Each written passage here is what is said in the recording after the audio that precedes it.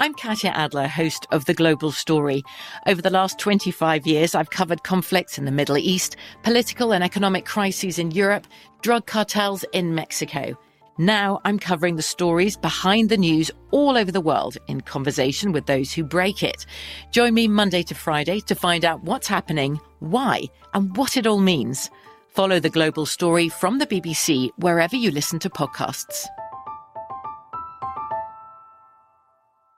Hello, it is Ryan, and I was on a flight the other day playing one of my favorite social spin slot games on ChumbaCasino.com. I looked over at the person sitting next to me, and you know what they were doing? They were also playing Chumba Casino. Coincidence? I think not. Everybody's loving having fun with it. Chumba Casino is home to hundreds of casino-style games that you can play for free anytime, anywhere, even at 30,000 feet. So sign up now at ChumbaCasino.com to claim your free welcome bonus. That's ChumbaCasino.com and live the Chumba life. No purchase necessary. VGW. Void where prohibited by law. See terms and conditions. 18+.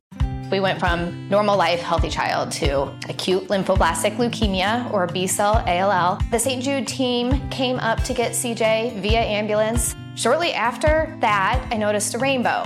It meant that there was hope. We were driving into hope. To have hope is to have your child healthy, and we have that because of St. Jude. You can help kids fight childhood cancer.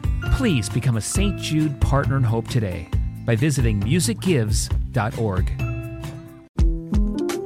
The 2024 presidential campaign features two candidates who are very well known to Americans. And yet, there's complexity at every turn.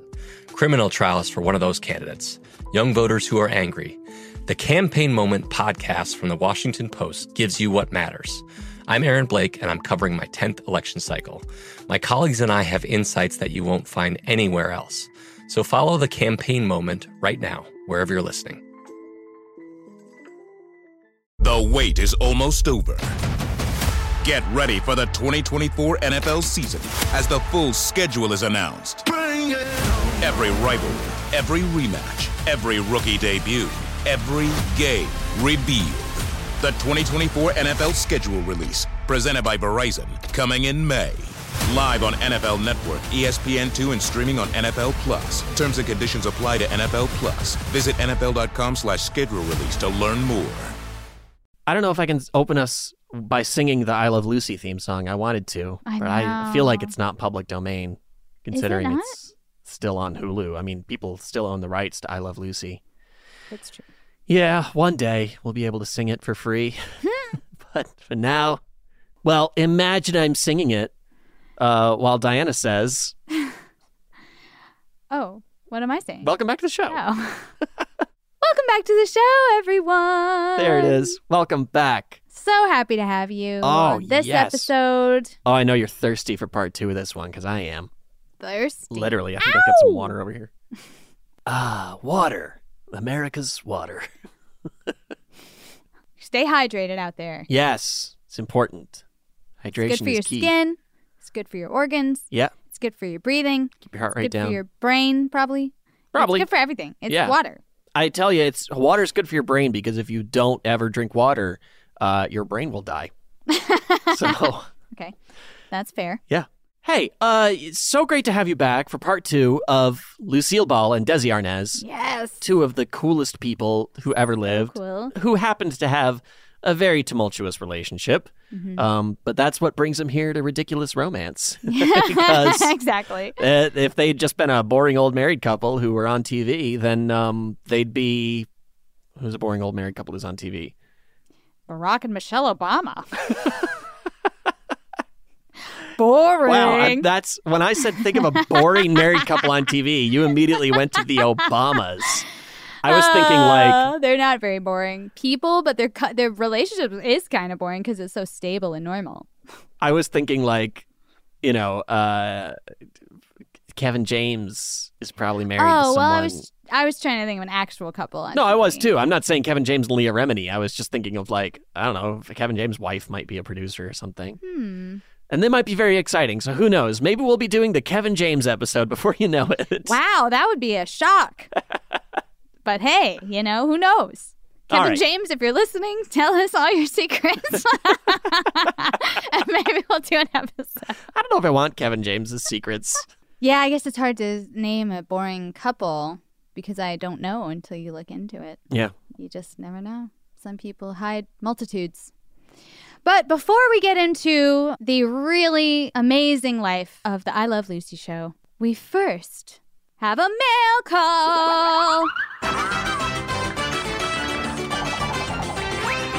Mail. Awesome. So this one's super cool. Kendra reached out to us on Instagram, and she said, I recently listened to your episodes on Hadrian and Antinous, right before I traveled to Greece, where I am now. I mentioned your episode to the guide, and they showed me a statue related to that story. Thought I'd share. And she sent us a picture of one of the surviving statues of Antinous. That's awesome. That's so cool. If you go back and listen to the Hadrian and Antinous story, if you haven't yet, there was a whole cult built around Antinous, and they would build statues of him in their cities just to get the emperor to favor them. And there's, I think, hundreds of these statues. Obviously, thousands, not many, but I think there's only a few, like hundreds surviving or something like that. Yeah. I can't remember now. So very Too many cool episodes. that Kendra got to see one. Yeah. And also very cool of Kendra to be out here telling not just her friends and neighbors, uncles and aunts, but her tour guides in Greece, total strangers. Be more like Kendra, y'all. Yes. Tell total strangers in Greece to listen to Ridiculous Romance. It doesn't fit in the outro music, but I feel like maybe we can wedge it in there. We'll find a way to shoehorn it in. Tell your friends and neighbors, uncles and aunts, and your tour guides in Greece, and any strangers you come across. To listen to it. Well, it's a little. we'll have to spend some time on it, yeah. you know. It's no too many girls. It's no hallelujah, I'm a bum. But I go out at night and I get me some hallelujah, I'm a bum. Oh, wow, we got the second verse. I told you there was more to it. That was just the hook. Oh, well, thank you so much, Kendra, for sending that in. Yes, that was very cool to see an actual statue of Antinous Yeah. out in the wild. Now I want to go. We haven't been to Greece. No, I have been to Greece. Oh, yeah, you've been to Greece. If you get a chance, I told Kendra if she gets a chance to see Santorini, do it because it's just gorgeous and surreally beautiful. So anyway, we're definitely going to go there. Isn't that like what you do in Greece? Probably. I don't know. I thought Santorini was one of those like go-to places, but maybe not. It probably is. I mean, we went, so it's definitely, and we're doing like a cruise, like a Mediterranean cruise thing. Right. So if it was on a port, then probably it is pretty Gotcha, touristy. gotcha. But it was really cool, and I loved it. It was beautiful, and it was like the most blue water ever. If you go to the United States, you got to see New York City. A lot of people won't tell you this, but it's off the beaten path. Yeah. There's a little something there they call Disney World. Shoot us a message and tell us where to go in your home country. Yeah, we love to travel, and we're really hoping to get back to it at some point. One day. When that's a little easier. But yes, so please send us, shit to do in where you live, because we would love to dream over future trips. Yeah, indeed, we would. With your recommendations. But for now, we're dreaming about Lucille Ball and Desi Arnaz. So true. And their amazing, rocky, strange, bizarre, and incredible life together and apart. And I think that we've got to get into part 2. So what do you say we jump in? Let's do it. Hey there, friends, come listen well. Eli and Diana got some stories to tell. There's no matchmaking or romantic tips. It's just about ridiculous relationships. A lover might be any type of person at all, an abstract concept or a concrete wall. But if there's a story worth a second glance, we'll put it in our show, Ridiculous Romance. A production of iHeartRadio. So when last we spoke, at the end of part 1, Desi had sealed the greatest deal in television history by getting them to agree to let them shoot in Los Angeles on film and take a pay cut in exchange for, just the rights to the reruns, which was an insanely good deal because nobody knew what reruns were at the time. Right. We sure do now. Oh, yeah. Although I guess in a way reruns are falling out of favor because if it's streaming, you can just watch any episode anytime. Yeah. For you youngsters out there, There was a point where you had to wait for an episode to come back on again a second time. Mm-hmm. And usually a show had to reach 100 episodes before it went into syndication to be shown, weekly on reruns and stuff. So there were some shows even recently, there were some shows you saw once, and until streaming came along, you never saw again. Unless you had to get Firefly on DVD. Yeah. Yeah. So very true. It was a different time back in our childhood. But shooting on film changed a lot for Lucy and Desi. It gave them a lot more to work with. They really wanted to focus on quality and innovation when it came to making I Love Lucy. So they asked their cinematographer friend, Karl Freund, who was a German cinematographer, to come and work on the show as their director of photography. He was the DP on the movies Metropolis, which, if you're into old movies, or even if you're not, Metropolis is really awesome. It was one of those film school movies where I was like, okay, it's an old classic movie. I guess I have to watch it so that I can, join those conversations with those film people. Yeah. But then I watched it and I was like, oh, this is a super cool movie. It's pretty awesome. Sometimes they're classic for a reason. Oh, yeah. So he was DP on Metropolis, also Boris Karloff's Dracula. Ooh, classic. And he actually directed Karloff's The Mummy. So this guy was a big deal, right? Karl Freund was where it was at in the 1950s, and he initially didn't want anything to do with television. He was kind of like, this is beneath me. I will not sully my career with such a useless medium as television. Real artists only work with the big screen. Yeah. They don't do this little thing. This is for children. This silver screen. Silly little tiny TV screens. What is something? I'm not interested in your little itty-bitty TV shows. Who is this? Who is Karl? He's got a lot of sides. We'll find him. He'll be around a lot. We'll find his voice. So he's not into it initially, but Lucy and Desi went to him personally, and they sat him down, and they just charmed the absolute hell out of this guy. And he's like, all right, this challenge seems worthy of my efforts. And he agrees to do the show. Together, they're going to revolutionize the sitcom, and they all know it.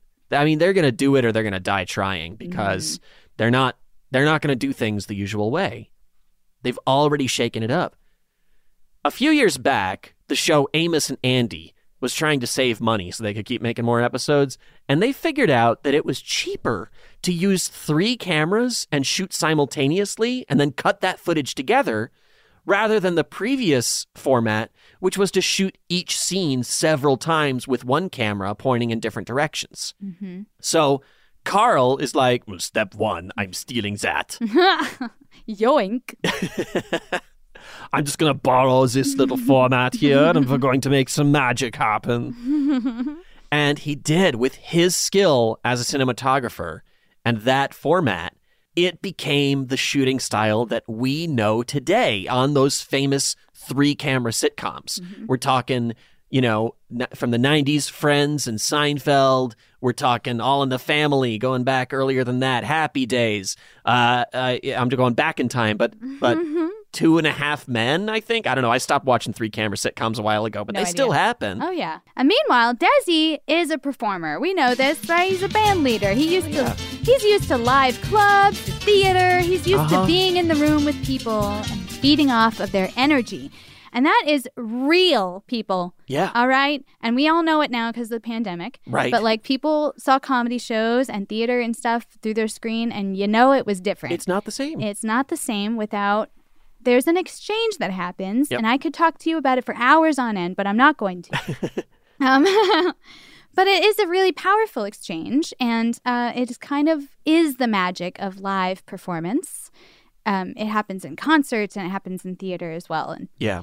So he was kind of like, hey, I want a live studio audience. I want people in the room to laugh at these jokes. It really makes a difference. And this was completely unprecedented, so CBS freaked out like they always did whenever they try to bring something cool to the table.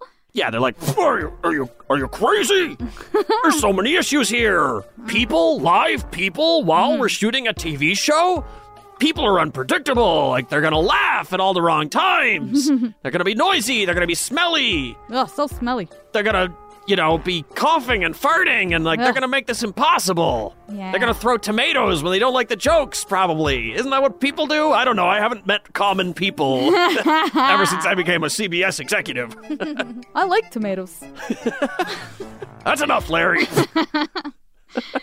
They also, though, they did point out that the fire code made it impossible as well. Yeah. They were like, they're thinking about their normal way of doing things, their regular system. And they're like, you can't have 100 people, an extra 100 people on a soundstage while we shoot TV, because there's these big sets and you're going to have to move them around while you change the set and you change there's nowhere for them to sit. There's you're talking about a whole big mess. We're shooting in the kitchen right now, but the living room's on the other side of the soundstage. You got to get everybody up and walk them over there. It's going to take extra time. Yeah. And then, if there's a fire or something, like we're all going to die. So they said, nope, it's going to be canned laughter. Canned laughter. We love it. That's the magic of television. Uh-huh. So deal with it. That's what they've been doing for years, was just like you get pre-recorded laughter, you add it in after a joke, you probably play it live while they're filming, and you're like, how is that any different than a live audience? It's all the same. We can control it, We can control how much laughing it is. Like, it's like, how loud it is. Get a lot of control over that. Mm-hmm. So Desi and Karl Freund, who are not ones to, just sit back and say, whatever you say, boss, Oh, he said no? I guess we're not doing it. No. They got together and they started laying out design concepts. They're like, okay, well, what if it's not just big random sets laid out around the studio? What if all the sets are side by side, all facing the same direction towards a row of audience seats? They won't have to move. They can watch the whole thing from where they are, and there's a clear exit in case of a fire, just like a theater. Just do it like theater. And the CBS executives are like, well, hot damn, Desi, you think you did it again. I'm so glad I had this idea to bring in a live studio audience. Great job, boss. Yes, well, I'm pretty smart. How about a raise for me? That's why you're the big guy. I sure am. I picture myself as a very large man with a cigar and a thin mustache. I also saw a cigar. Of course. And like the 3-camera format, this setup with a live studio audience, with the sets all facing the same direction side by side, again, this is the way many sitcoms are still filmed today, 70 years later. And it wasn't just the arrangement and camera layout. A laundry list of camera elements that are standard for modern sitcoms, like close-ups, medium shots, long shots, they were all polished and perfected by Freund on I Love Lucy. Shows used to have to reset their lighting depending on which actors the camera was focusing on. Uh-huh. But Karl developed a flat lighting technique, and it naturally lit the whole set without having to make a lot of major adjustments between shots, which can be very time-consuming. Oh, yeah. And obviously for an audience, incredibly boring. Oh, yeah. So you'd lose all that energy you were getting. And if there were any shadow issues, he brought in paint in all different shades of gray so you could just paint the gray the right way so it didn't show. That's so crazy to me. They're like, insane. Oh, there's a weird shadow of some of our equipment here, so that's a darker gray than the rest of the set. Mm-hmm. And he's like, well, paint that a very light gray, and then when the shadow hits it, it'll look the same as the rest of the wall. That's so crazy. See, they were thinking like, no rules. Yeah. You know what I mean? When some people can really remove boundaries, you can tell. Like, there's some, and it seems so, like, I'm sure when he said it, people were like, what? You want a bunch of gray paint? Like, who the fuck is this German guy? But, like, it worked. And it was, like, simple and effective and weird, and it worked. Do not scoff at my gray painting technique. You know not what you say. And, of course, the live audience was a hit. Desi knew they'd behave themselves. He trusted a live audience. That was his people. Mm-hmm. You know, we've talked about this. The guy came from the club scene. and then combined that with his experience in vaudeville and Lucille's experience in vaudeville theater, it gave them the realistic energy that just hadn't been felt on TV before. Mm-hmm. And they would have regular audiences of returning people. And if an actor wasn't in a scene, they would go out and sit in the audience as well and join in the laughter. In fact, you can regularly hear Desi Arnaz's signature laugh just echoing through the studio when, like, you know, it was a scene of Lucy and Ethel getting into their shenanigans or something like that. You can hear that, and you know it when you hear it, that very distinct Desi Arnaz laugh. Sometimes you'll hear a woman saying, uh-oh, when something crazy happens. And that is Lucille Ball's mother, Dee Dee. She became a regular audience member as well. What a family affair. I know. That's cool. Execs at CBS were mind blown yet again of course. By the incredible innovation of this team. What a great idea we had! They were like, oh boy, this live studio audience laughter is the way to go. Yep, you're welcome, world. We did it. We did it. Let's do it again. Yeah. So what did they do? Did they convert every other sitcom to a live studio audience and get the same effect? No, silly, because that would be expensive.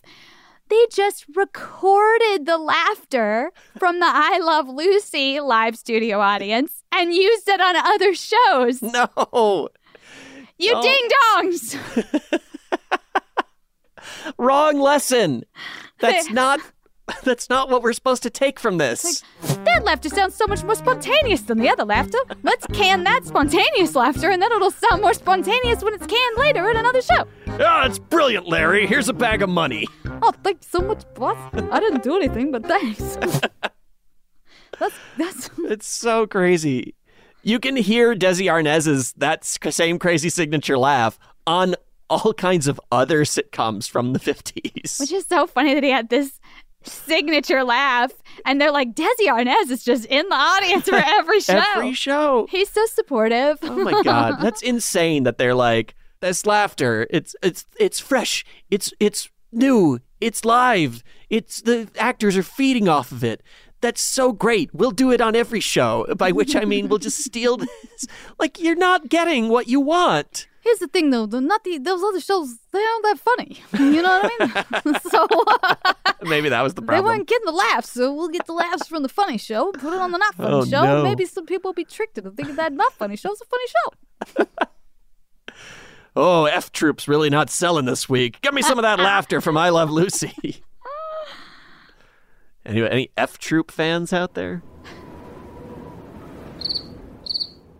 Okay, we're talking about what a difference Lucy and Desi made in this industry, right? And how different TV would be today if they hadn't done what they did, because they revolutionized the sitcom.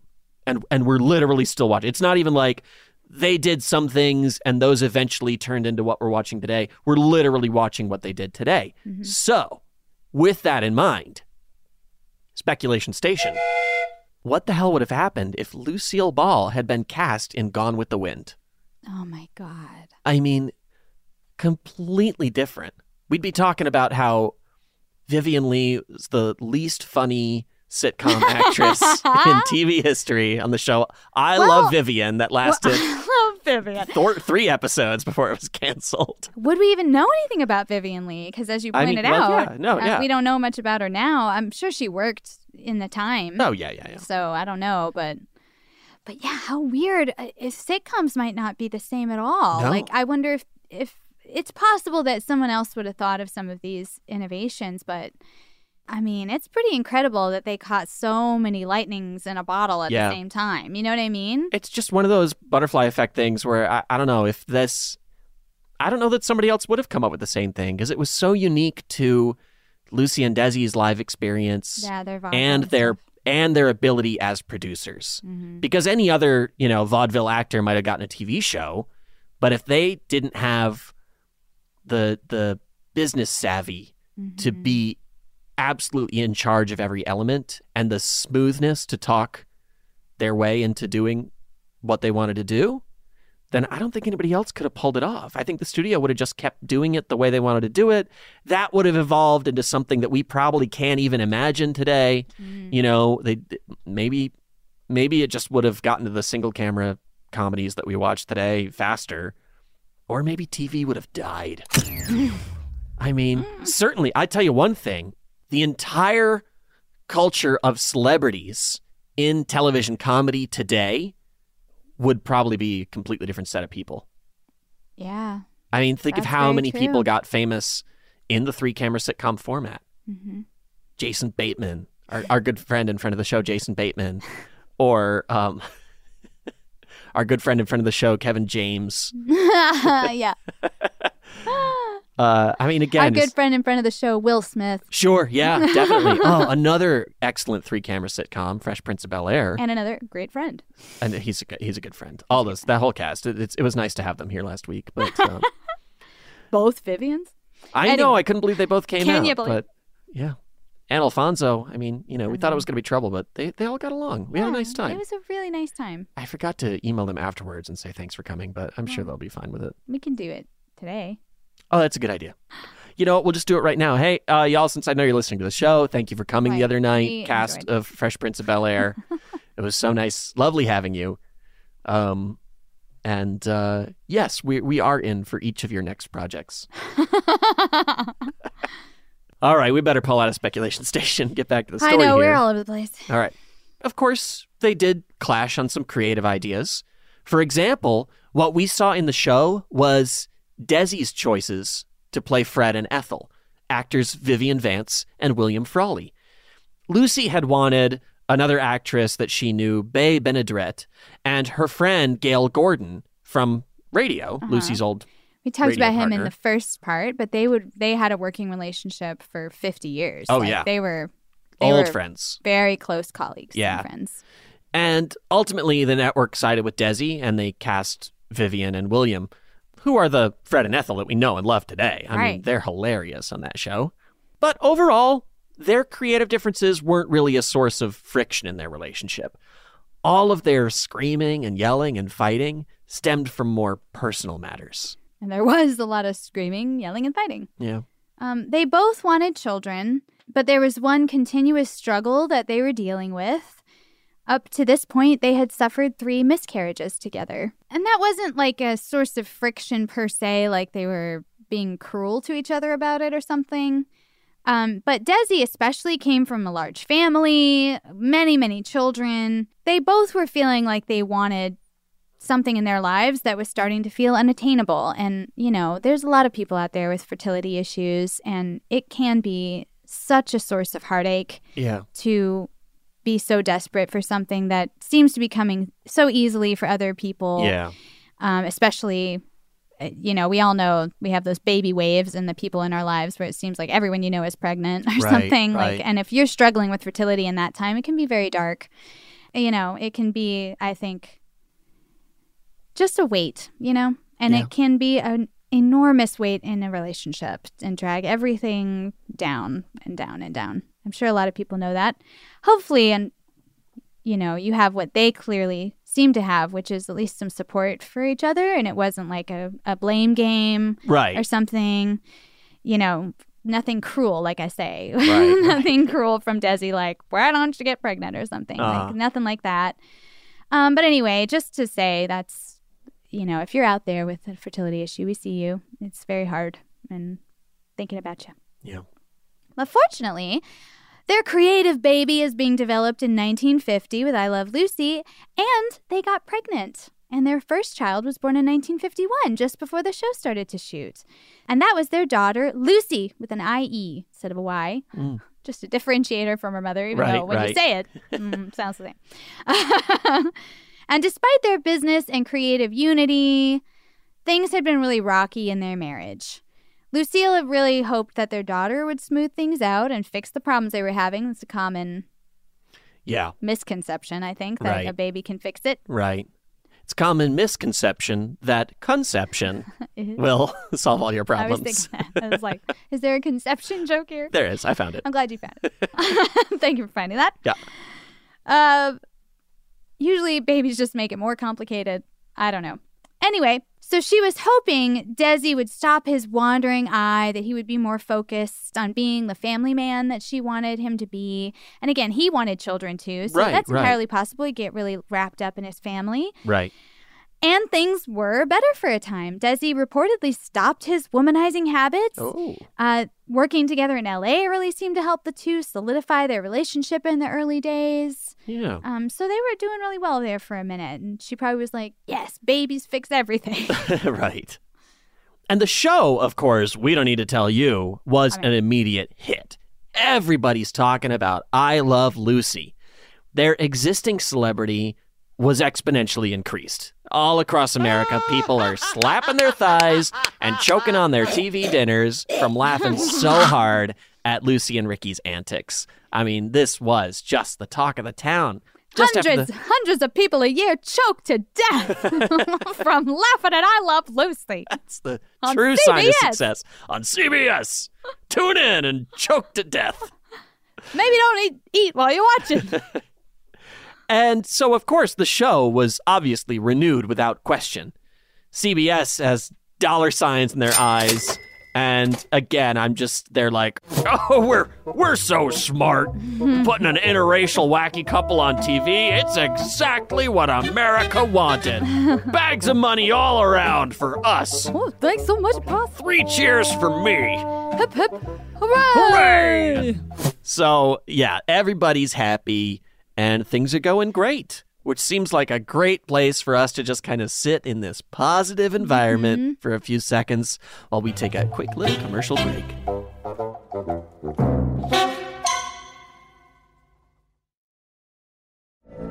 From BBC Radio 4, Britain's biggest paranormal podcast is going on a road trip. I thought in that moment, oh my God, we've summoned something from this board. This is Uncanny USA. He says, somebody's in the house, and I screamed. Listen to Uncanny USA wherever you get your BBC podcasts, if you dare.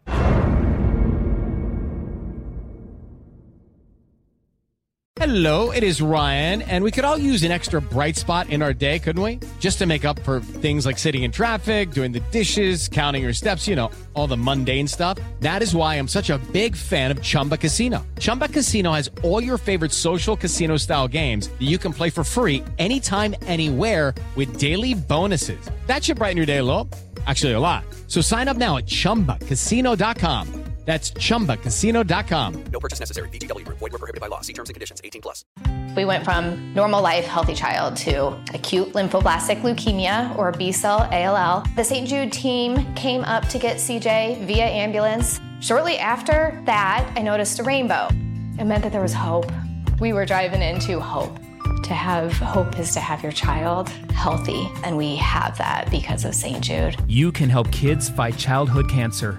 Please become a St. Jude Partner in Hope today by visiting musicgives.org. The best conversations I have with my colleagues are the ones that happen when no one is looking, when we're not 100% sure yet what to write. Hopefully, having conversations like this can help you figure out your own point of view. That's kind of our job as Washington Post opinions columnists. I'm Charles Lane, Deputy Opinion Editor. And I'm Amanda Ripley, a contributing columnist. We're going to bring you into these conversations on a new podcast called Impromptu. Follow Impromptu now, wherever you listen. The wait is almost over. Get ready for the 2024 NFL season as the full schedule is announced. Every rivalry, every rematch, every rookie debut, every game revealed. The 2024 NFL schedule release, presented by Verizon, coming in May. Live on NFL Network, ESPN2, and streaming on NFL Plus. Terms and conditions apply to NFL Plus. Visit NFL.com/schedule release to learn more. And welcome back to the show, everybody. So just as season 2 of I Love Lucy was moving into production, Lucy and Desi were surprised with a second pregnancy. I guess we don't really know if it was a surprise. I guess per technically, se. yeah. They were like, well, we definitely were having sex and hoping for a child. Maybe so, yeah. But it seemed ill-timed anyway, so it might have been a surprise. It might have been a surprise, yeah. Speculation station. They were surprised. A great surprise. So there was no way that Lucy was not going to be very obviously pregnant long before the season was through. Right. And a lot of people think that this was TV's first on-air pregnancy. Actually, in 1948, the show Mary Kay and Johnny wrote the lead actress's pregnancy into the plot because hiding it was proving to be too difficult. Right. It's like, how many... Very difficult to hide a pregnancy. How many pillows could she carry around before it looks weird? Right. Like, I love on Brooklyn Nine-Nine, Amy Santiago in one season, the actual actress is pregnant, and she's always carrying this enormous purse. Oh, yeah. Like on whichever arm her belly's facing out. So it's funny when you can catch it. When you know they're pregnant, you're like, I see you putting her behind a desk all the time, or she's always like looking up from the fridge or something, like hiding her belly some way. Yeah. Or just wearing real loose dresses out of nowhere. So anyway, there was precedent to having pregnancy shown on television. Right, right. But as usual, our friends at CBS were very like, freaking out. Whoa, whoa, whoa. A pregnant woman on TV? Oh, wait, we keep telling the kids to come from storks. What are we going to do? Tell them there's no Santa? Yeah. Think of the children. How are we supposed to explain this? Yeah, hearts and minds across America will just start projectile vomiting at the televisions at the mere mention of the miracle of life. It's completely unethical. This goes against the will of God himself to show or talk about a pregnant woman on TV. It's like, do y'all know where babies come from for real? Like, have you never seen a pregnant woman? Like, do you have children? Does your wife, is she okay? Insane. So, Desi Arnaz, who is a man who seems to take glee in pushing the envelope and challenging the studio's decisions. Which I love. Every time that he's told no, he's like, let me just work around that. Yeah. I'll just work around that. Let me turn that no into a, yes, we would love for you to do that, Desi. And so he's like, oh, I'm sorry, Americans won't like it. Let me go ask America real quick. And he rounds up a Catholic priest, a rabbi, and a Protestant minister, and I guess they walk into a bar. And he sits him down. Hey, can a pregnant woman be on TV? Literally. He says, hey, do you guys have a problem with pregnant women existing? And they all go consult with their various gods or whatever. And they come back and they're like, no, that's dumb as hell. That's the stupidest thing I've ever heard. You can absolutely show a pregnant woman and you can talk about a pregnant woman. That's all hunky-dory. No, God would forbid that. That's insane. So turns out Jesus was born. Literally, there's a very prominent pregnant woman in the story of the Bible. Like in the Bible, there's pregnancy. Who knew? So the CBS executives are like, okay. You twisted my arm. Fine. You can have a pregnancy storyline on the show. You can show it. But, oh God, you can't say the P word. Pregnant. Why? Why? Shocking. You know. Why was pregnant the word that families across America just couldn't handle the mention. I think it's just the idea of human anatomy existing. Yeah, the I mere guess so. suggestion that sex is a thing that exists in the real world was just too. I can't handle it. Like clutching pearls. I've never clutched my pearls so hard. Somebody go give me some pearls so I can clutch them. So they never say pregnant on the show. They will say expecting, or they will say infanticipating, which is so much worse than pregnant. Truly awful. Do not say the word infanticipating to me ever, please. Thank you. Yeah, I hate it. Thank you. I would stop watching a TV show if they said that word. Also, how is infanticipating worse than pregnant? I know. I mean, better than pregnant. Like, right? That's so much worse than pregnant. Anyway, the storyline's a hit because somehow Americans are able to relate to a wife being pregnant in 1953. Yeah. They're like, nobody knows about pregnancy. That's not going to play. How many American audiences have ever heard of pregnancy before? 100% of them. Everyone who was ever born? On January 19th, the episode Lucy Goes to the Hospital aired with over 71% of American televisions tuned in. Wow. And the episode was intentionally timed to air the same day that Lucille Ball had a C-section and delivered their son, Desi Arnaz IV. Cute. That's cute. That is almost a gimmick. Yeah, little publicity. Little gimmick. Hey, Lucy, how'd you like to have your C-section next Thursday? She's like, it's supposed to be this Wednesday. It's like, can you put it off? Because we're trying to do this whole thing with the episode airing at the same time. Okay. I'll cross my legs until then. More people tuned into that episode than the following morning's coverage of the inauguration of President Dwight D. Eisenhower. Wow. So America was basically like, hey, I like Ike, but I like Little Ricky more. Where's that button? Right. I like Little Ricky. Out of its 6 seasons, 4 seasons of I Love Lucy were the most watched show in the United States. The show won the Emmy for Best Comedy Program in 1953 and 54. Lucille Ball was nominated several times, and she won in 1953 and 1956. Vivian Vance was nominated a bunch of times, and she won in 1954. William Frawley was nominated several times himself. Yet there were no Emmy nominations for Desi Arnaz. In 1956, he was awarded a Golden Globe for Best Television Achievement for his work in front of and behind the camera to help shape the American sitcom. Mm-hmm. But kind of insane that he was never given, an Emmy nomination. And it makes me pull into speculation station here, even though it's not really a speculation at all, that it's almost like William, yeah, sure, we'll nominate him.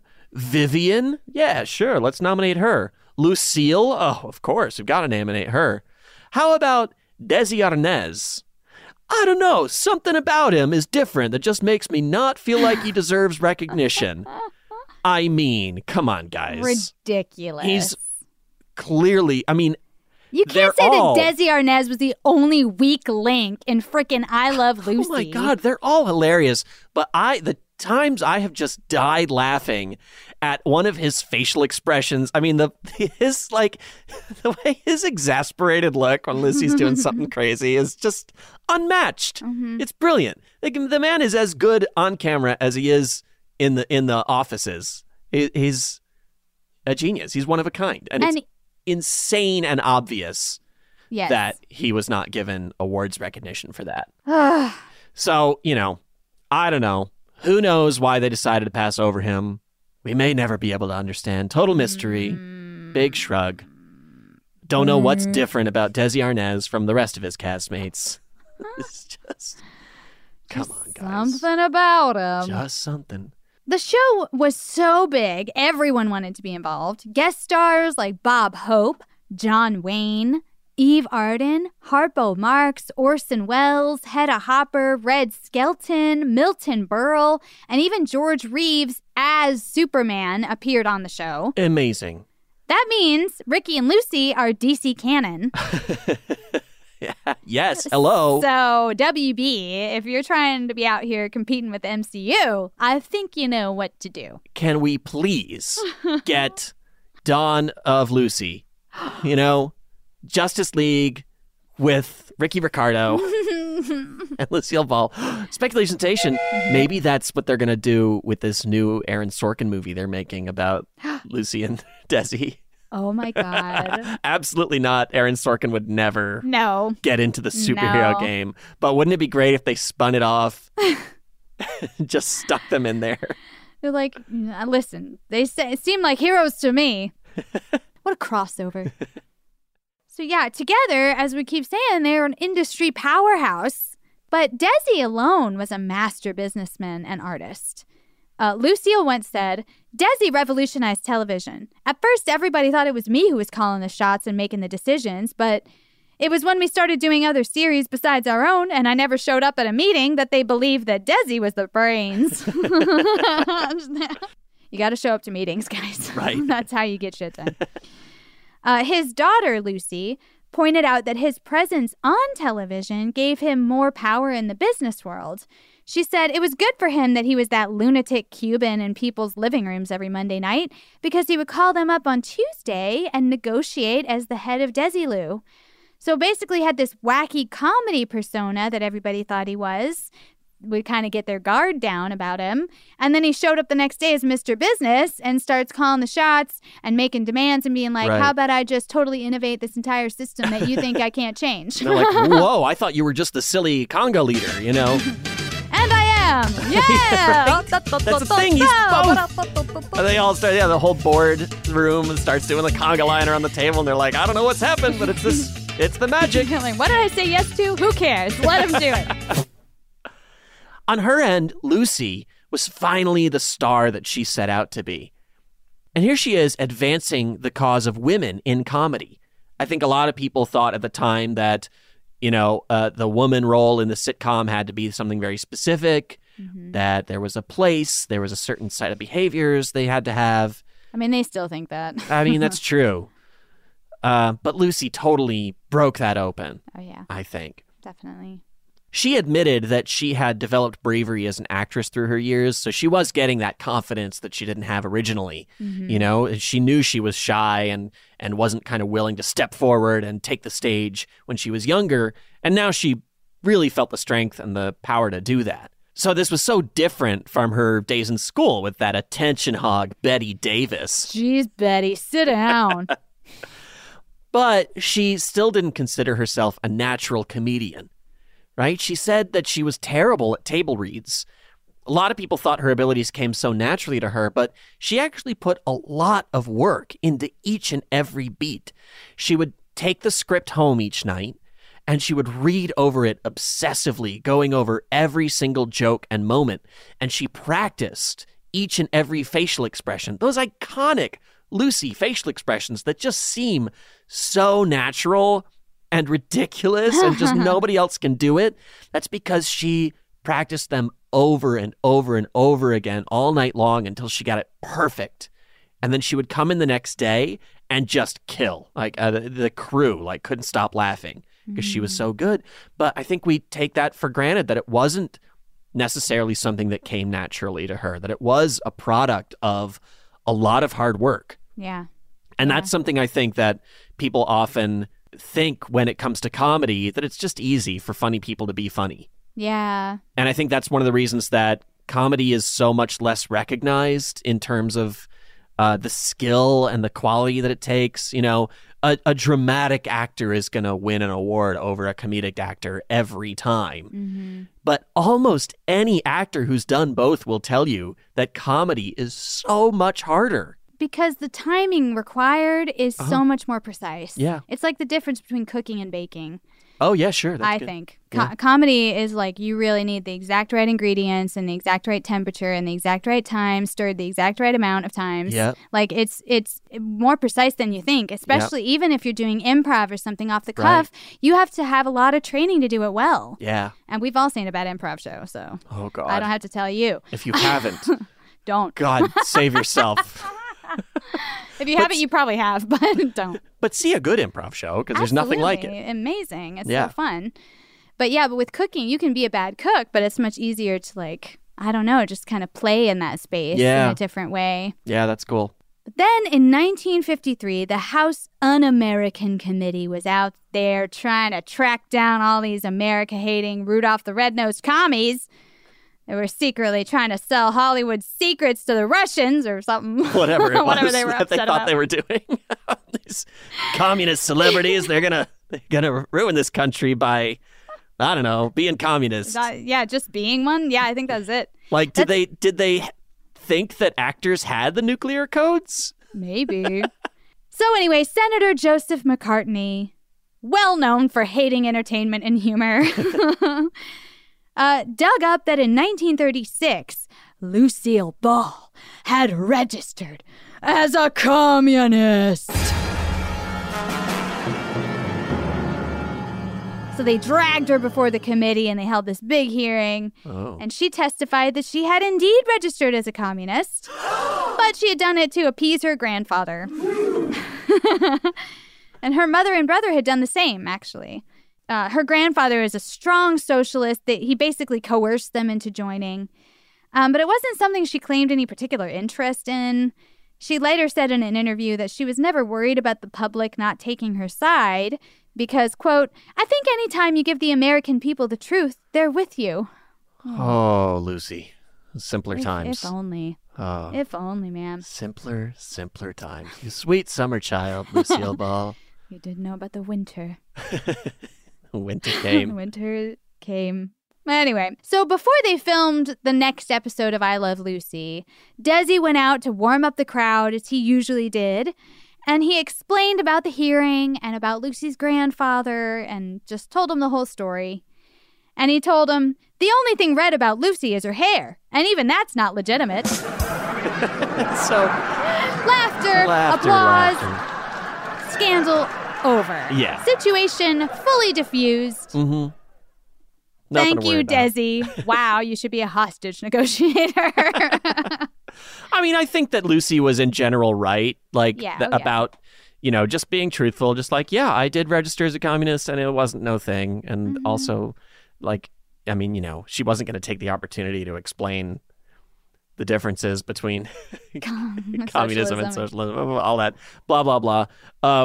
But yeah, it just wasn't a big deal. Mm-hmm. But J. Edgar Hoover thought it was a big deal, and he never forgot it. He didn't forget anything. This guy's crazy. Mr. Grudge. And the FBI kept tabs on Desi and Lucy for years. They would take any hint of socialism onto record. One night, Lucy's like, you want to share a piece of cake? There's like 3 agents in a van outside. They want to share! So it looks Somebody get a gun! So it looks like they're prepping for a case against them. But Hoover was also already mad at Desilu for producing the series The Untouchables. And that series credited Treasury agent Elliot Ness for feats achieved by the FBI. So he was really just being a petty ass about it. Like, but I did that. Mm-hmm. Not Kevin Costner. At least that was the movie Untouchables, but still. Apparently, Hoover had G-men watching The Untouchables obsessively, trying to find any mistakes to file away. Like, can you imagine? Like, your tax dollars at work. What? I know, right? Your tax dollars at work, folks. Just He's watching like, TV all day. One day I'm going to get a podcast and I'm going to tell them everything they did wrong. That'll show them. I wonder if that's what's really going on whenever you see those headlines like, this company wants to pay you $1,000 a week just to watch Netflix. It's the government. It's the FBI being like, now take down any instance where they say the name Gregory. Now I want you to watch Sweet Tooth and tell me if those little animal children are communists. So all in all, of course, this amounted to nothing, but, not for lack of Hoover and McCartney trying. Right. So I think we're going to go take a quick break here. Yeah. And share a piece of cake. And we'll be right back after this commercial.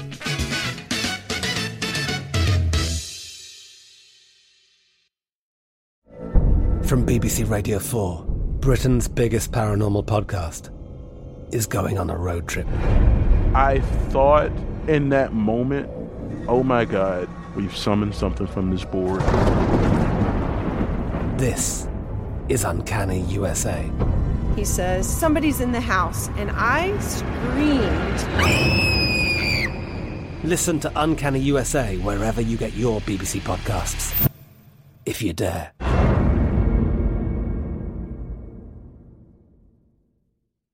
We went from normal life, healthy child to acute lymphoblastic leukemia, or B-cell ALL. The St. Jude team came up to get CJ via ambulance. Shortly after that, I noticed a rainbow. It meant that there was hope. We were driving into hope. To have hope is to have your child healthy, and we have that because of St. Jude. You can help kids fight childhood cancer. Please become a St. Jude Partner in Hope today by visiting musicgives.org. The wait is almost over. Get ready for the 2024 NFL season as the full schedule is announced. Every rivalry, every rematch, every rookie debut, every game revealed. The 2024 NFL schedule release, presented by Verizon, coming in May. Live on NFL Network, ESPN2, and streaming on NFL Plus. Terms and conditions apply to NFL Plus. Visit NFL.com/schedule release to learn more. Hey, this is Christina Quinn. I'm the host of Try This, the Washington Post's new series of audio courses. The idea behind Try This is to become better functioning humans without having to comb the internet for countless hours. In our first course, we learned how to sleep better. Now, we're going to learn how to make our friendships stronger. I'll offer expert tips that are doable, and I'll keep it short. So let's do this. Class is in session. Find Try This from the Washington Post wherever you listen. Tired of restless nights? Meet Leesa, the sleep experts. Here at Leesa, we know that good sleep is essential for mental, physical, and emotional health. That's why their mattresses are made for exceptional comfort and support, catering to every sleep need. Check out Leesa's Sapira Hybrid Mattress, named Best Hybrid Mattress 5 years running.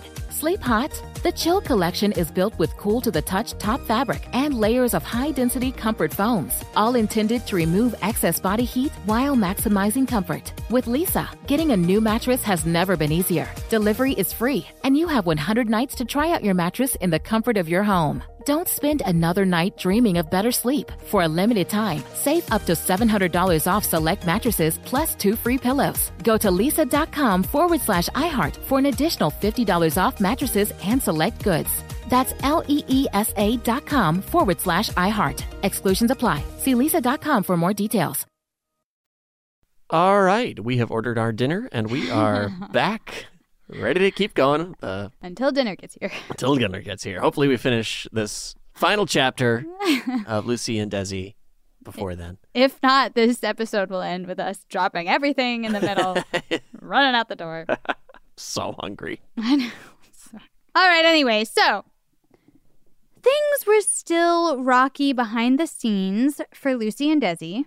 Keith Thibodeau, who played their on-screen son, Little Ricky, said he would overhear loud arguing and cursing and glass shattering. Their real-life daughter, Lucy, said there was no abuse, like no actual hitting or name-calling or anything like that. But there was a lot of anger, a lot of screaming. And over the years, Desi did devolve into alcoholism. Yeah. And, of course, there were too many girls. A common theme throughout both these parts. Yep. A friend of theirs later said that Desi's attitude was basically, hey, I love Lucy. The other women are just paid for, so what's the problem? Again, I think we talked about this before, but the problem is you're in a committed relationship and these rules have not been established, right? Yeah. Like, I get that Heath feels like, you've got my whole heart. Mm-hmm. I love you. You're the most important person in the world to me. So who cares if I fuck around with some other girls? But she cares. Yeah. And she cares. That was the agreement that she understood when you got married. Yeah. That it was just the two of you. Mm-hmm. It's like that idea might be fine for some couples. Hey, sure. You and me are a thing and the other girls are whatever. That's just fun. I'm just going to have or the fun. other guys or whatever. Yeah, whoever. I mean, like, you don't like roller coasters. Nope.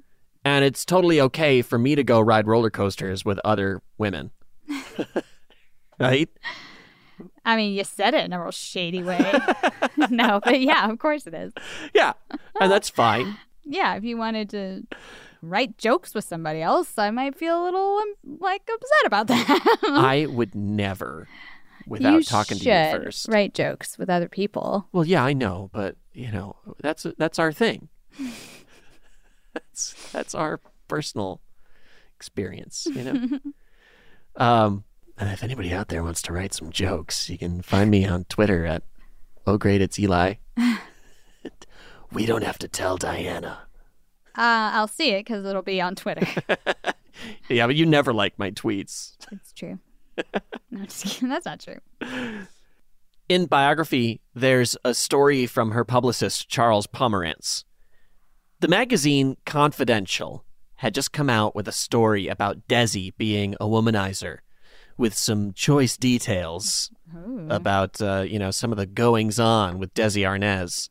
Yes. And her publicist used his connections to get Lucy an advanced copy. He's basically like, look, I just want you to know this story's about to run. I love you, Lucy. Wanted you to have this first just so you could read it before anybody else did, so you knew what was about to go down, right? She's like, okay. She takes the magazine, and later that day on set, when she wasn't needed, she took it into her dressing room to read it. Now everybody knows what's going on, so the whole crew is like gathered around, waiting, staring at the door, just waiting. Ears to the door. Yeah. Just frozen like, oh shit, this is going to be so insane. They're just waiting for her to blow her bright red top about this salacious story that's about to be printed about Desi Arnaz and his nightly activities. So after a few minutes, she opens the door and everybody like plays it real cool, like, I wasn't standing here waiting for you to come, She's like, okay, I get it. She looks around, sees everyone, and then she just walks right past Desi in his dressing room chair. She tossed the magazine in his lap and said, oh, hell, I could tell him worse than that. She's like, y'all missed a few in there. I thought this was a scoop. She don't care. She's like, this is nothing. You want dirty details? You should have called me. They interviewed me for this article.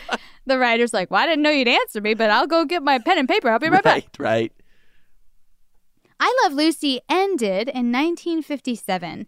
It was the first show to end at the top of the Nielsen ratings. Usually your show ends, because it's not doing well. Yeah, at the top of the Nielsen ratings, they're probably like, keep going. Keep more. It going.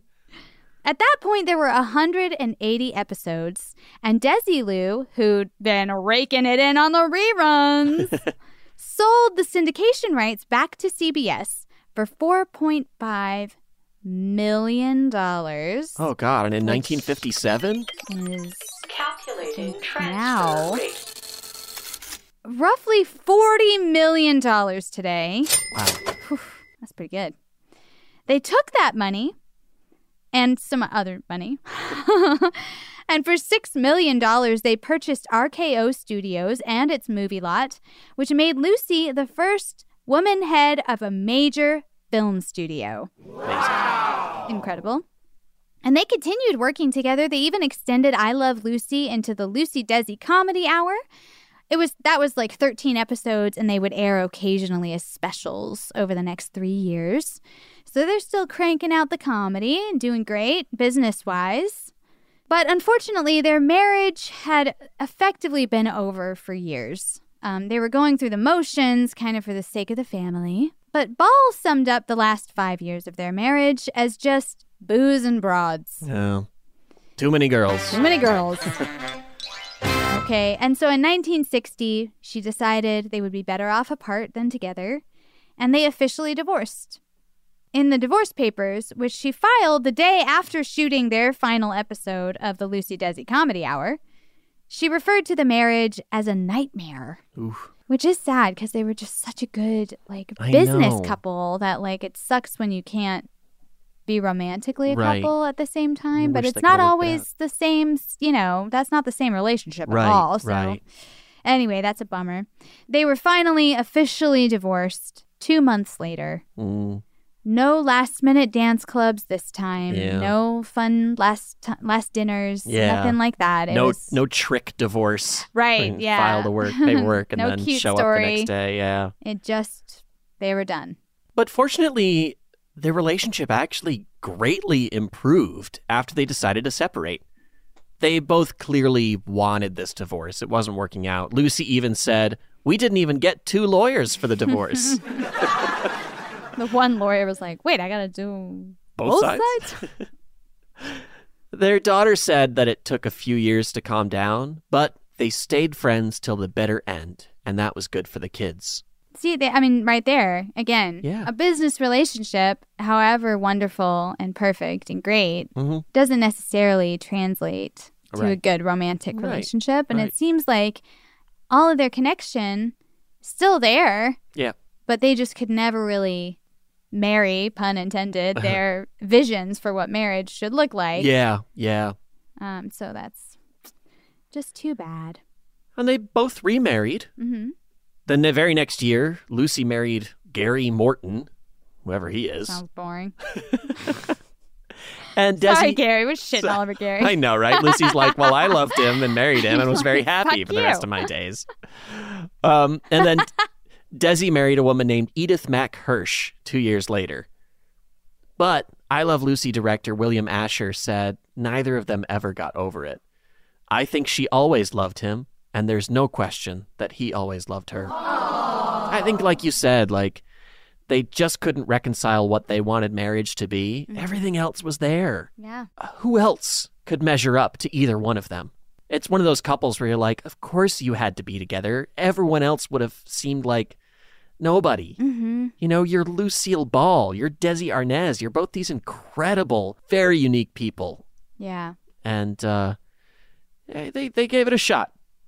But I think their disagreements, like you said, over what they wanted marriage to be, were stronger than, what brought them together. And you can't blame Lucy either for being like, please don't go sleep with a bunch of prostitutes all the time. Absolutely not.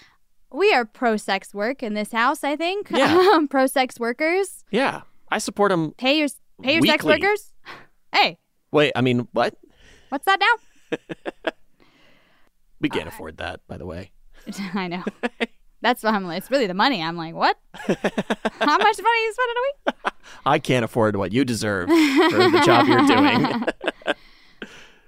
But yeah, I don't know. I think it crosses your mind diseases or what are you going to bring home to me? Sure. I mean, what are you going to bring home to the kids? I don't know what you're doing out there with any number of strangers. And that's disconcerting. Even if you don't care about sex has to be just between us. And that's what makes our relationship special and different from our other relationships with people. Right. Even if that's not your mindset, it would still be a lot to be like, I know you're going out all the time with sex workers, and maybe that made her extra uncomfortable. Maybe if it was just a regular affair, she could have had an easier time with it. I don't know. Yeah. I'm speculating. Speculation station. Right. And just caveat in there, just so we say it. Right. That, of course, obviously, sex workers no higher risk for transmitted diseases than having sex with any random person. In fact, my understanding is that there's a lot of extra caution that goes in for sex workers because they don't want it either. Yeah. Anyway, all speculation on my What we're part. saying here is loose women are just fine, diseases and they popping out babies left and right. I'm saying loose women are doing just fine. Hell Get yeah. out of their business. Yeah. Loose seals. Loose seals? Oh. Well, we just got canceled. That's what did it. Oh, God.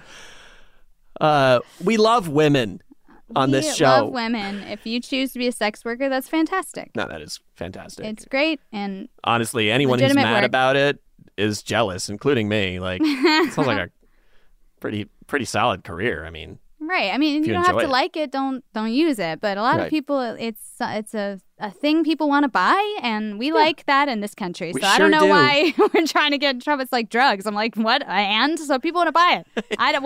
We're like, guns are cool to buy, but not drugs. Okay. We love it when people buy things in this country. Why are we Hold on. stopping people from buying things? Let them buy the thing. Well, tangent aside. Lucille Ball was very active in the industry. Continuing into the 60s, she was a friend and mentor to Carol Burnett. Ow. Incredible comedian as well. God, I mean, I wish Carol Burnett was a friend and mentor to me. To me. Exactly. She starred in a number of TV comedy specials through the 70s, and she was an assistant professor at California State University, Northridge. Could I go to school? Can I and audit just that class? Friggin' Lucille Ball walks in the door. Right. I'm your teacher. And here's the thing about that I think would be really amazing.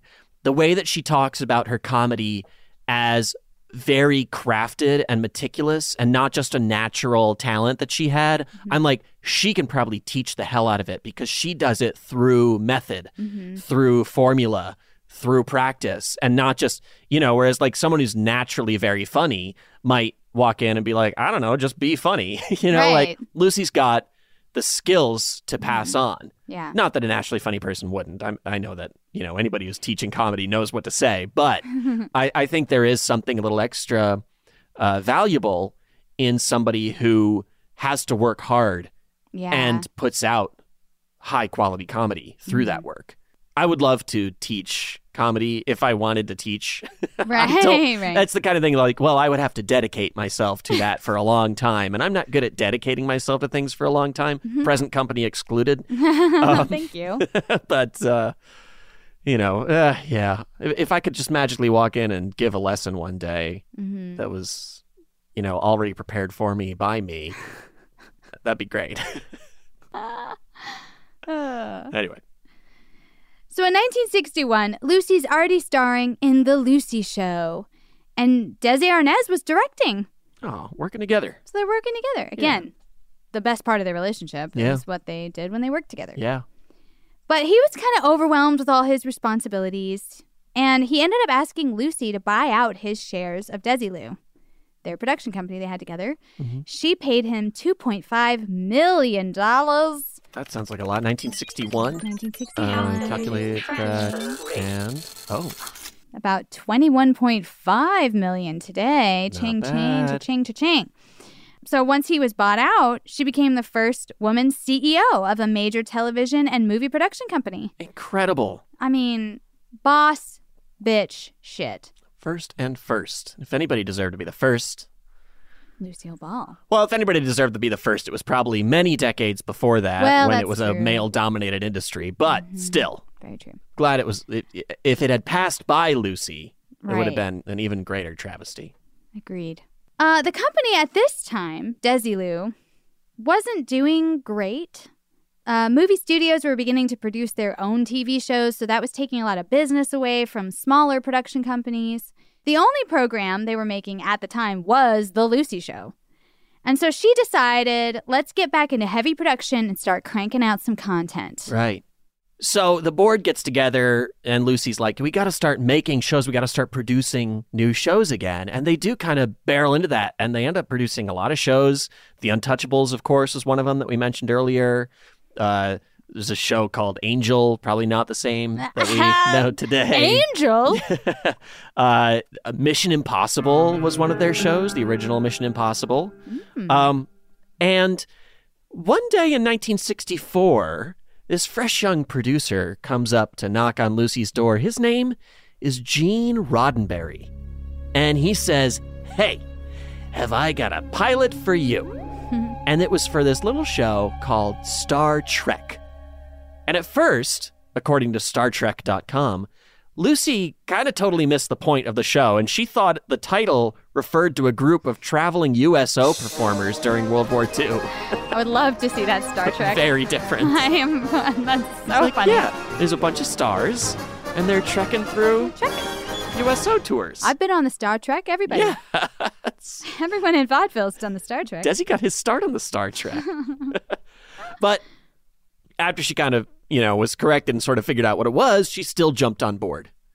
Author Mark Cushman wrote that she was known for playing a character with harebrained schemes, and she'd learned well from Desi Arnaz.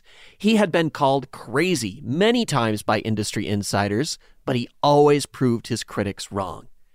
And that was something Lucy really applied here, because even while some board members were very resistant to the idea of Star Trek, Lucy supported it.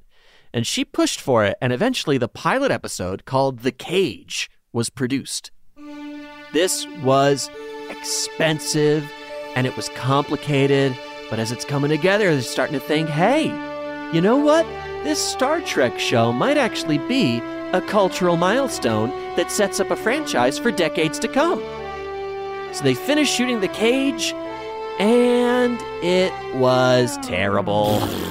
Nobody liked it. Thumbs down for Star Trek. We're not going to do this show. It was awkward. It was confusing and cheesy and just not very fun.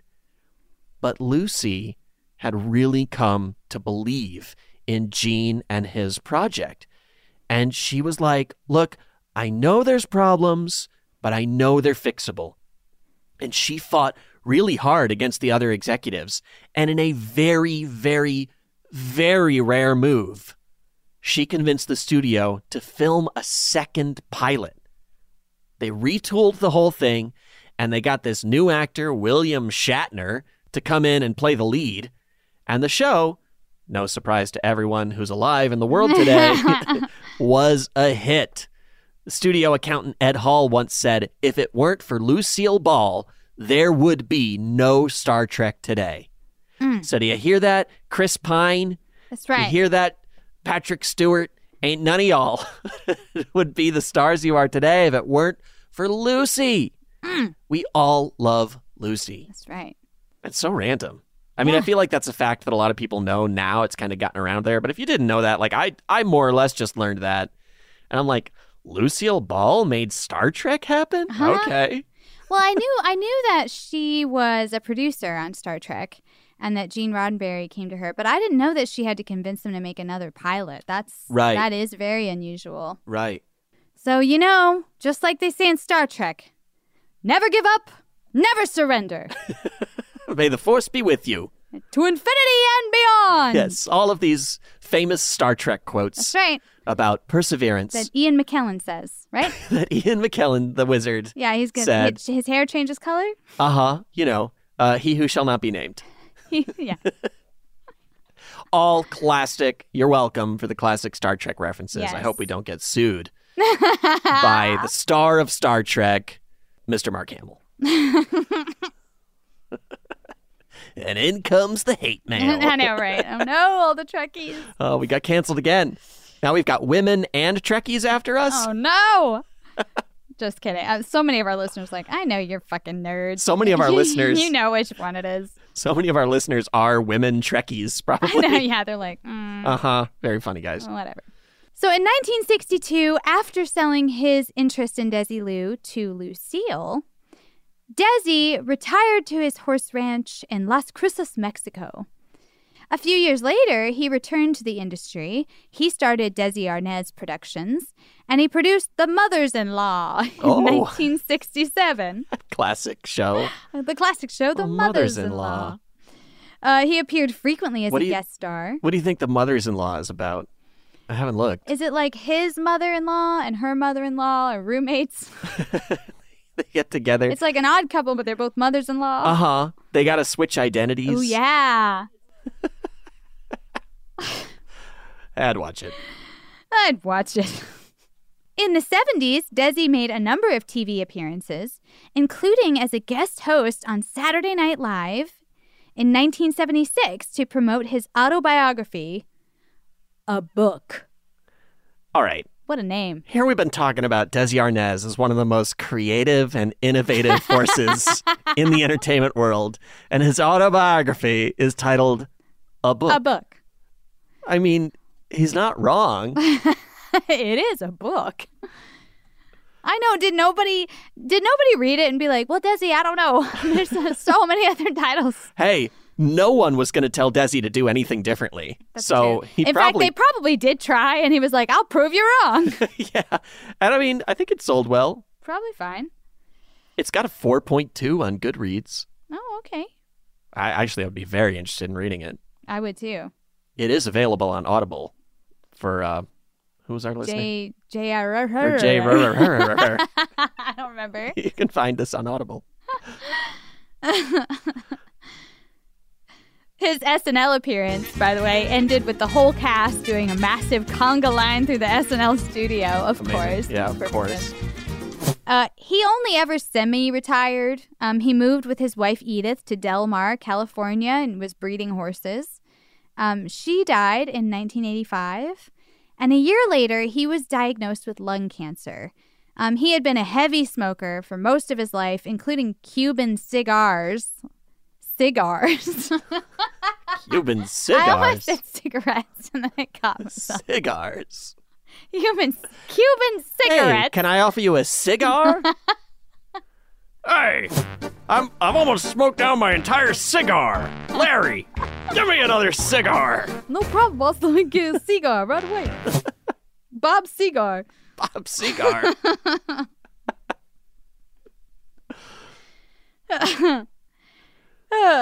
And in 1986, Lucy's 75 years old.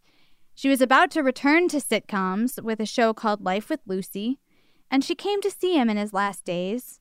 It's unclear what their full conversation was, but it was loving, it was kind.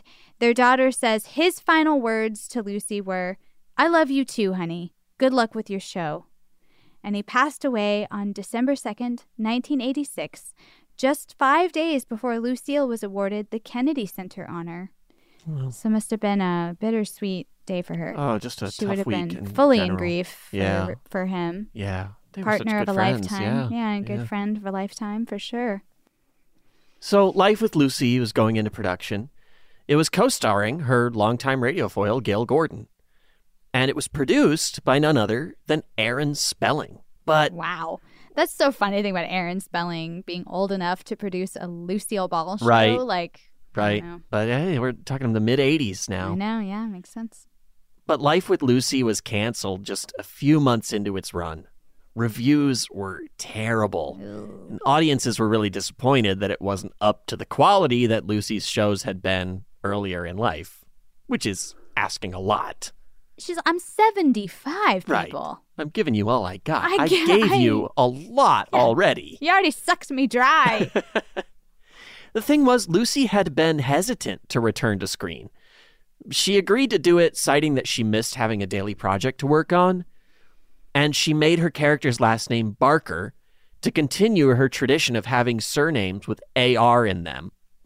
On other shows, she was Ricardo, Carmichael, and Carter, and that was a tribute to Desi Arnaz. Aw. So she always had the AR in there. But honestly, in hesitating to do the show, turns out her TV instincts may have been correct again, because it was panned by critics and audiences alike. Sadly, it became known as one of the worst sitcoms in broadcasting history. Ooh, Which yikes. I'd argue is probably not still true today, because there's been some real stinkers in the last 10 what years. year was that? 86. So, oh, yeah. Oh, yeah. my God. We've definitely outdone that in badness since then. Since then. But I haven't watched it. I don't know. Maybe it's untouchably awful. Shit. In 1988, Lucy suffered a mild heart attack. And in 1989, she gave her final appearance on television when she was a presenter at the Oscars with Bob Hope. They were given a standing ovation. Well deserved. Well deserved. Both of them deserve a standing ovation. And it's said that that is exactly what she wanted her final moments on stage to be. Yeah. And a month later, she passed away from a ruptured abdominal aortic aneurysm. And Ball's friend Ruta Lee told Closer magazine about Desi and Lucy. They spoke so lovingly of each other, you almost forgot they weren't together anymore. It's amazing how kind of more romantic their partnership was when it wasn't romantic. Yeah. You know? Some people can't live together, man. Oh, yeah. And that's just Yeah. the way of the world. Yeah. And if they're just like, I mean, these two were best friends, right? And they were best business partners. Yeah. And they did incredible things together. They changed, literally together, they changed the world. Mm-hmm. Who could relate to that besides each other? And I think we've seen that in some couples that we've done in the past. That it's just like, we are such iconic figures in history. Who could I possibly connect to that could know what I've been through and know what the things I've done and really understand the person that I am? Because I could be someone who loves me unconditionally for who I am and thinks that I'm the best thing in the world, and I might think that of them too.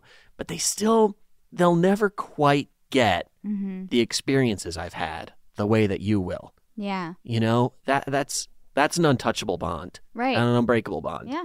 So much bonded them besides children, which of course is a huge lifetime bond yeah. forever. I mean, that too. But also, yeah, all the struggles of the early years, all the time, all the stage times, all the horrible phone calls, like all the miscarriages and their shared grief on that and that struggle too. Yeah. Absolutely. Yeah. That's a person you keep. Maybe not in the same capacity, but you keep that person. Absolutely. Yeah. And I'm so glad that they were able to. You know, sometimes those romantic relationships fall apart, and it is so ugly that all of that you were just talking about is kind of lost. Yeah, it's true. And the friendship goes with it. Yeah. And that's sometimes that's for the best. And sometimes that's really sad. I mean, you know, I'm very good friends with nearly all of my exes because of course they're great people. Otherwise, I wouldn't have dated them, you know? Right, yeah. And we have shared experiences, and we have a lasting, important friendship. I mean, these are people that will always be important to me. And, you know, and there's people I've dated who it's for the best that we don't speak to each other anymore, you know, and that's their fault, not mine. So, wow. You know, hey, I don't know. If you're listening, you know, you're not. You're definitely not listening. No. And you're probably fine. I mean, you're fine. I think you're a treasure babe, but I think they're okay. Oh yeah. No, it was for the best for everyone. Yeah. But anyway, I'm just glad that they were able to keep that. Obviously, because they had 2 children, and that was best for them too. But also just because, again, what a golden moment in history of these 2 people being together. Well, and it's cool that they didn't throw the baby out with the bathwater per se. Right. I mean, they were like, I know that we can't be married anymore, but we still work together and we still want to work together. We're still friends and we still want to be friends. Yeah. We're still co-parenting and we still want to co-parent. Like, we're going to get the same lawyer and everything. Like, I don't want to fight with you. Yeah. I don't want to ruin this. Yeah. What the good part that we do have. Right. That's very real. That's the part I want to preserve. Yeah. Sometimes the divorce preserves the good stuff rather than getting rid of it too. Yeah. So anyway. I thought you meant literally they didn't throw out the baby with the bath. They weren't like, hey, well, we're getting divorced and screw the kids. Damn. They can go live with their step grandparents. Yeah. One of them will go live with your parents. One of them will go live with my parents. No. And then, of course, whatever happened to Desilu, this massive, important production company that just changed the whole game of television. I mean, you don't hear the name Desilu anymore. That's true. So you don't think it just fizzled out. It did not. After Lucille sold her shares to Gulf and Western for $17 million, which tallies up to $130 million today. Ow! The company was rebranded as the TV production arm of Paramount Pictures. And that led to a chain of acquisitions which would bring success to companies like Viacom, we all know as like, you know, Comedy Central and many other networks through Viacom, UPN, and eventually CBS, who had phased out the Paramount TV brand, but recently they resurrected it, and we're not hearing about CBS All Access anymore, are we? No, we're hearing about Paramount Plus. That's right. And that's Lucy all lives again. All from Desilu. Yeah. Incredible. So cool. These people are just, I mean, as a comedy lover, as a television lover, as a history lover, come on. Lucy and Desi. They hit all the good shit. Oh, it's amazing people. And a relatively recent history.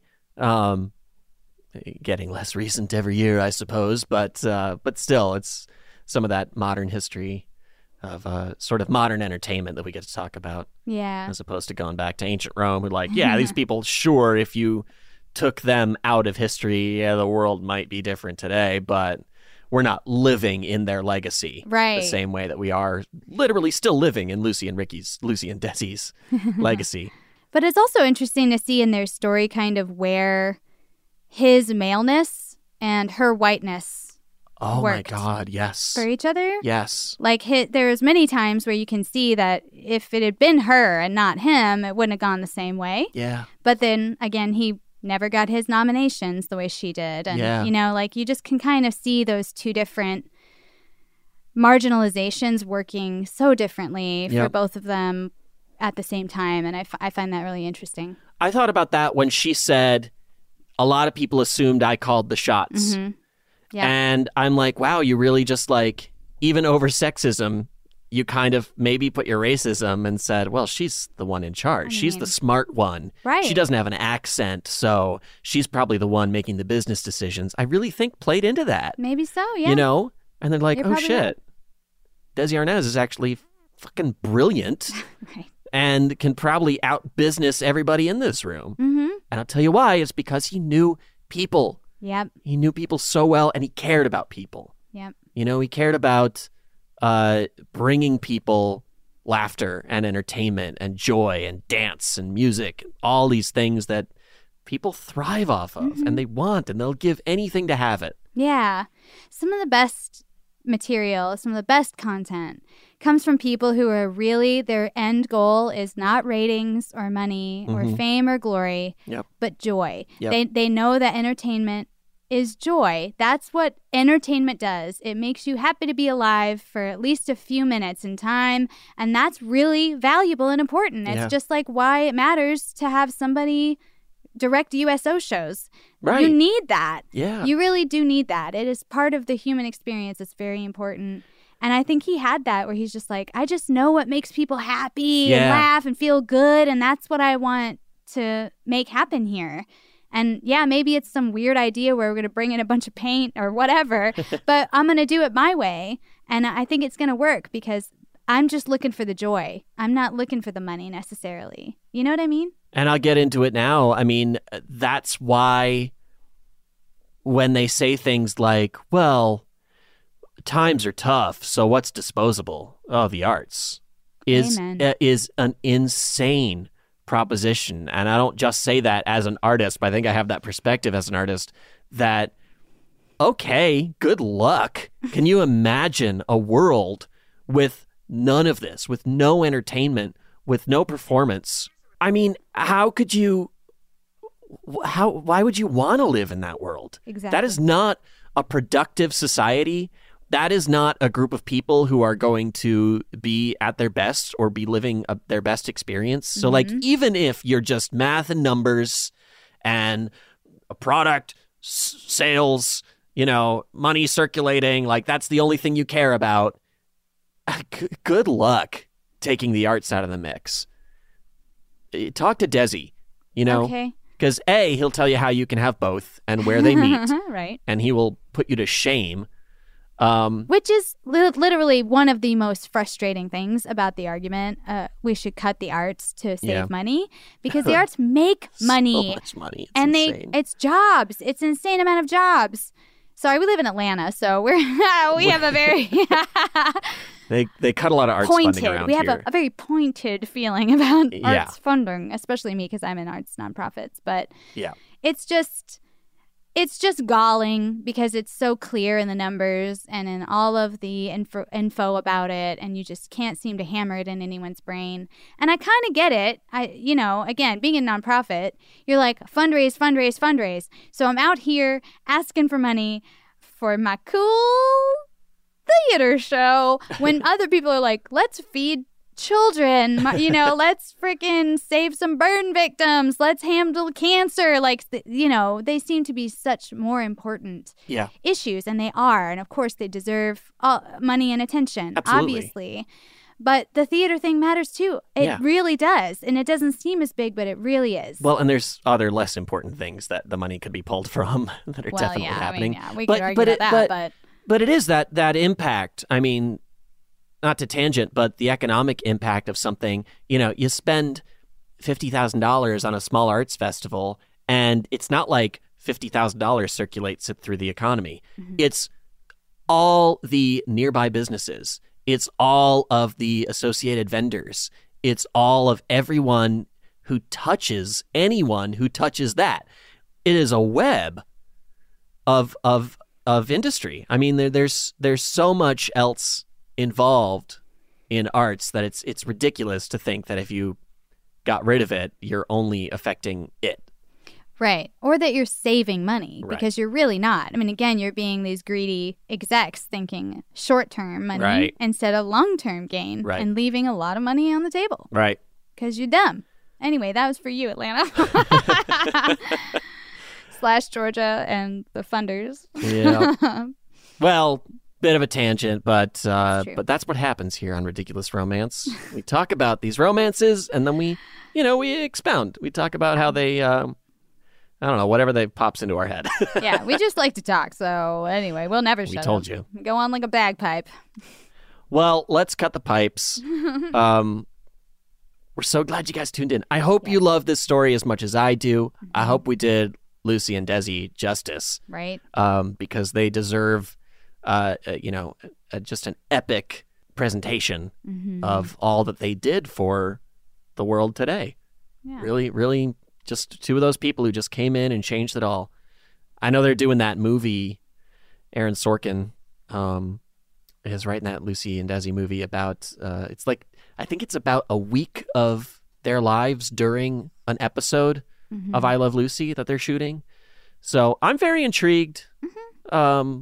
Because they are fascinating characters in real life. And I think the movie is more about them as real people than it is about, their Ricky and Lucy persona. On screen. Yeah. So. Yeah.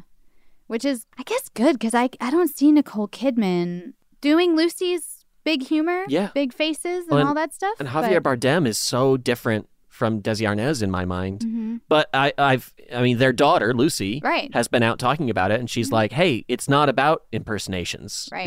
These are really good actors bringing my parents to life in a really interesting way. So I'm very excited about it. Yeah, I think it's going to be cool.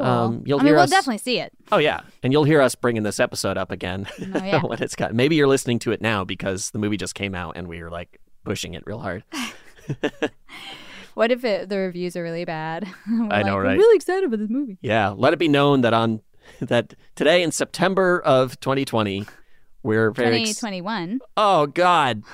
Today in September of 2021, we're very excited about this movie in the future. And should it be terrible? Well, we didn't know. How could we have known? It'll be another Life with Lucy all over again. Oh, no. The worst thing Aaron Sorkin's ever done. All right. Well, please, let's hear from you. Yeah. I want to know what you thought. I want to know other ideas for episodes you've got in the future. I want to know about your Grecian tour guide that you told about the show. Yeah. Reach out. You can email us at romance@iheartmedia.com. Or on the social media platforms, Twitter and Instagram. I'm at DianaMightBoom. I like how we clarify the social media platforms, Twitter and Instagram. I know, they right? wouldn't know what we mean if we just said Twitter and Instagram. What is Twitter? Is that a social media platform? I don't know. It's just something to say, guys. It's all right. You're at DianaMightBoom. I'm at Oh Great, It's Eli. The show is at Ridic Romance. Follow us and say hey. Yeah. Can't wait to bring you the next exciting episode, the next ridiculous romance. And thanks as always for tuning in. We really appreciate you taking the time to hang out with us. Absolutely. And we can't wait to do it again. Absolutely. We'll see you then. Bye. So long, friends, it's time to go. Thanks for listening to our show. Tell your friends, neighbors, uncles, and aunts to listen to our show, Ridiculous Romance.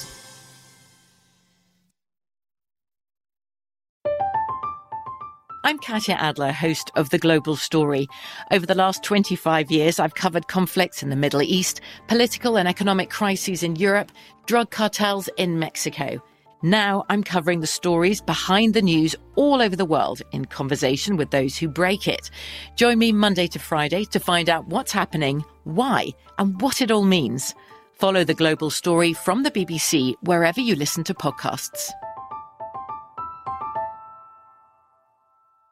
We went from normal life, healthy child to acute lymphoblastic leukemia, or B-cell ALL. The St. Jude team came up to get CJ via ambulance. Shortly after that, I noticed a rainbow. It meant that there was hope. We were driving into hope. To have hope is to have your child healthy, and we have that because of St. Jude. You can help kids fight childhood cancer.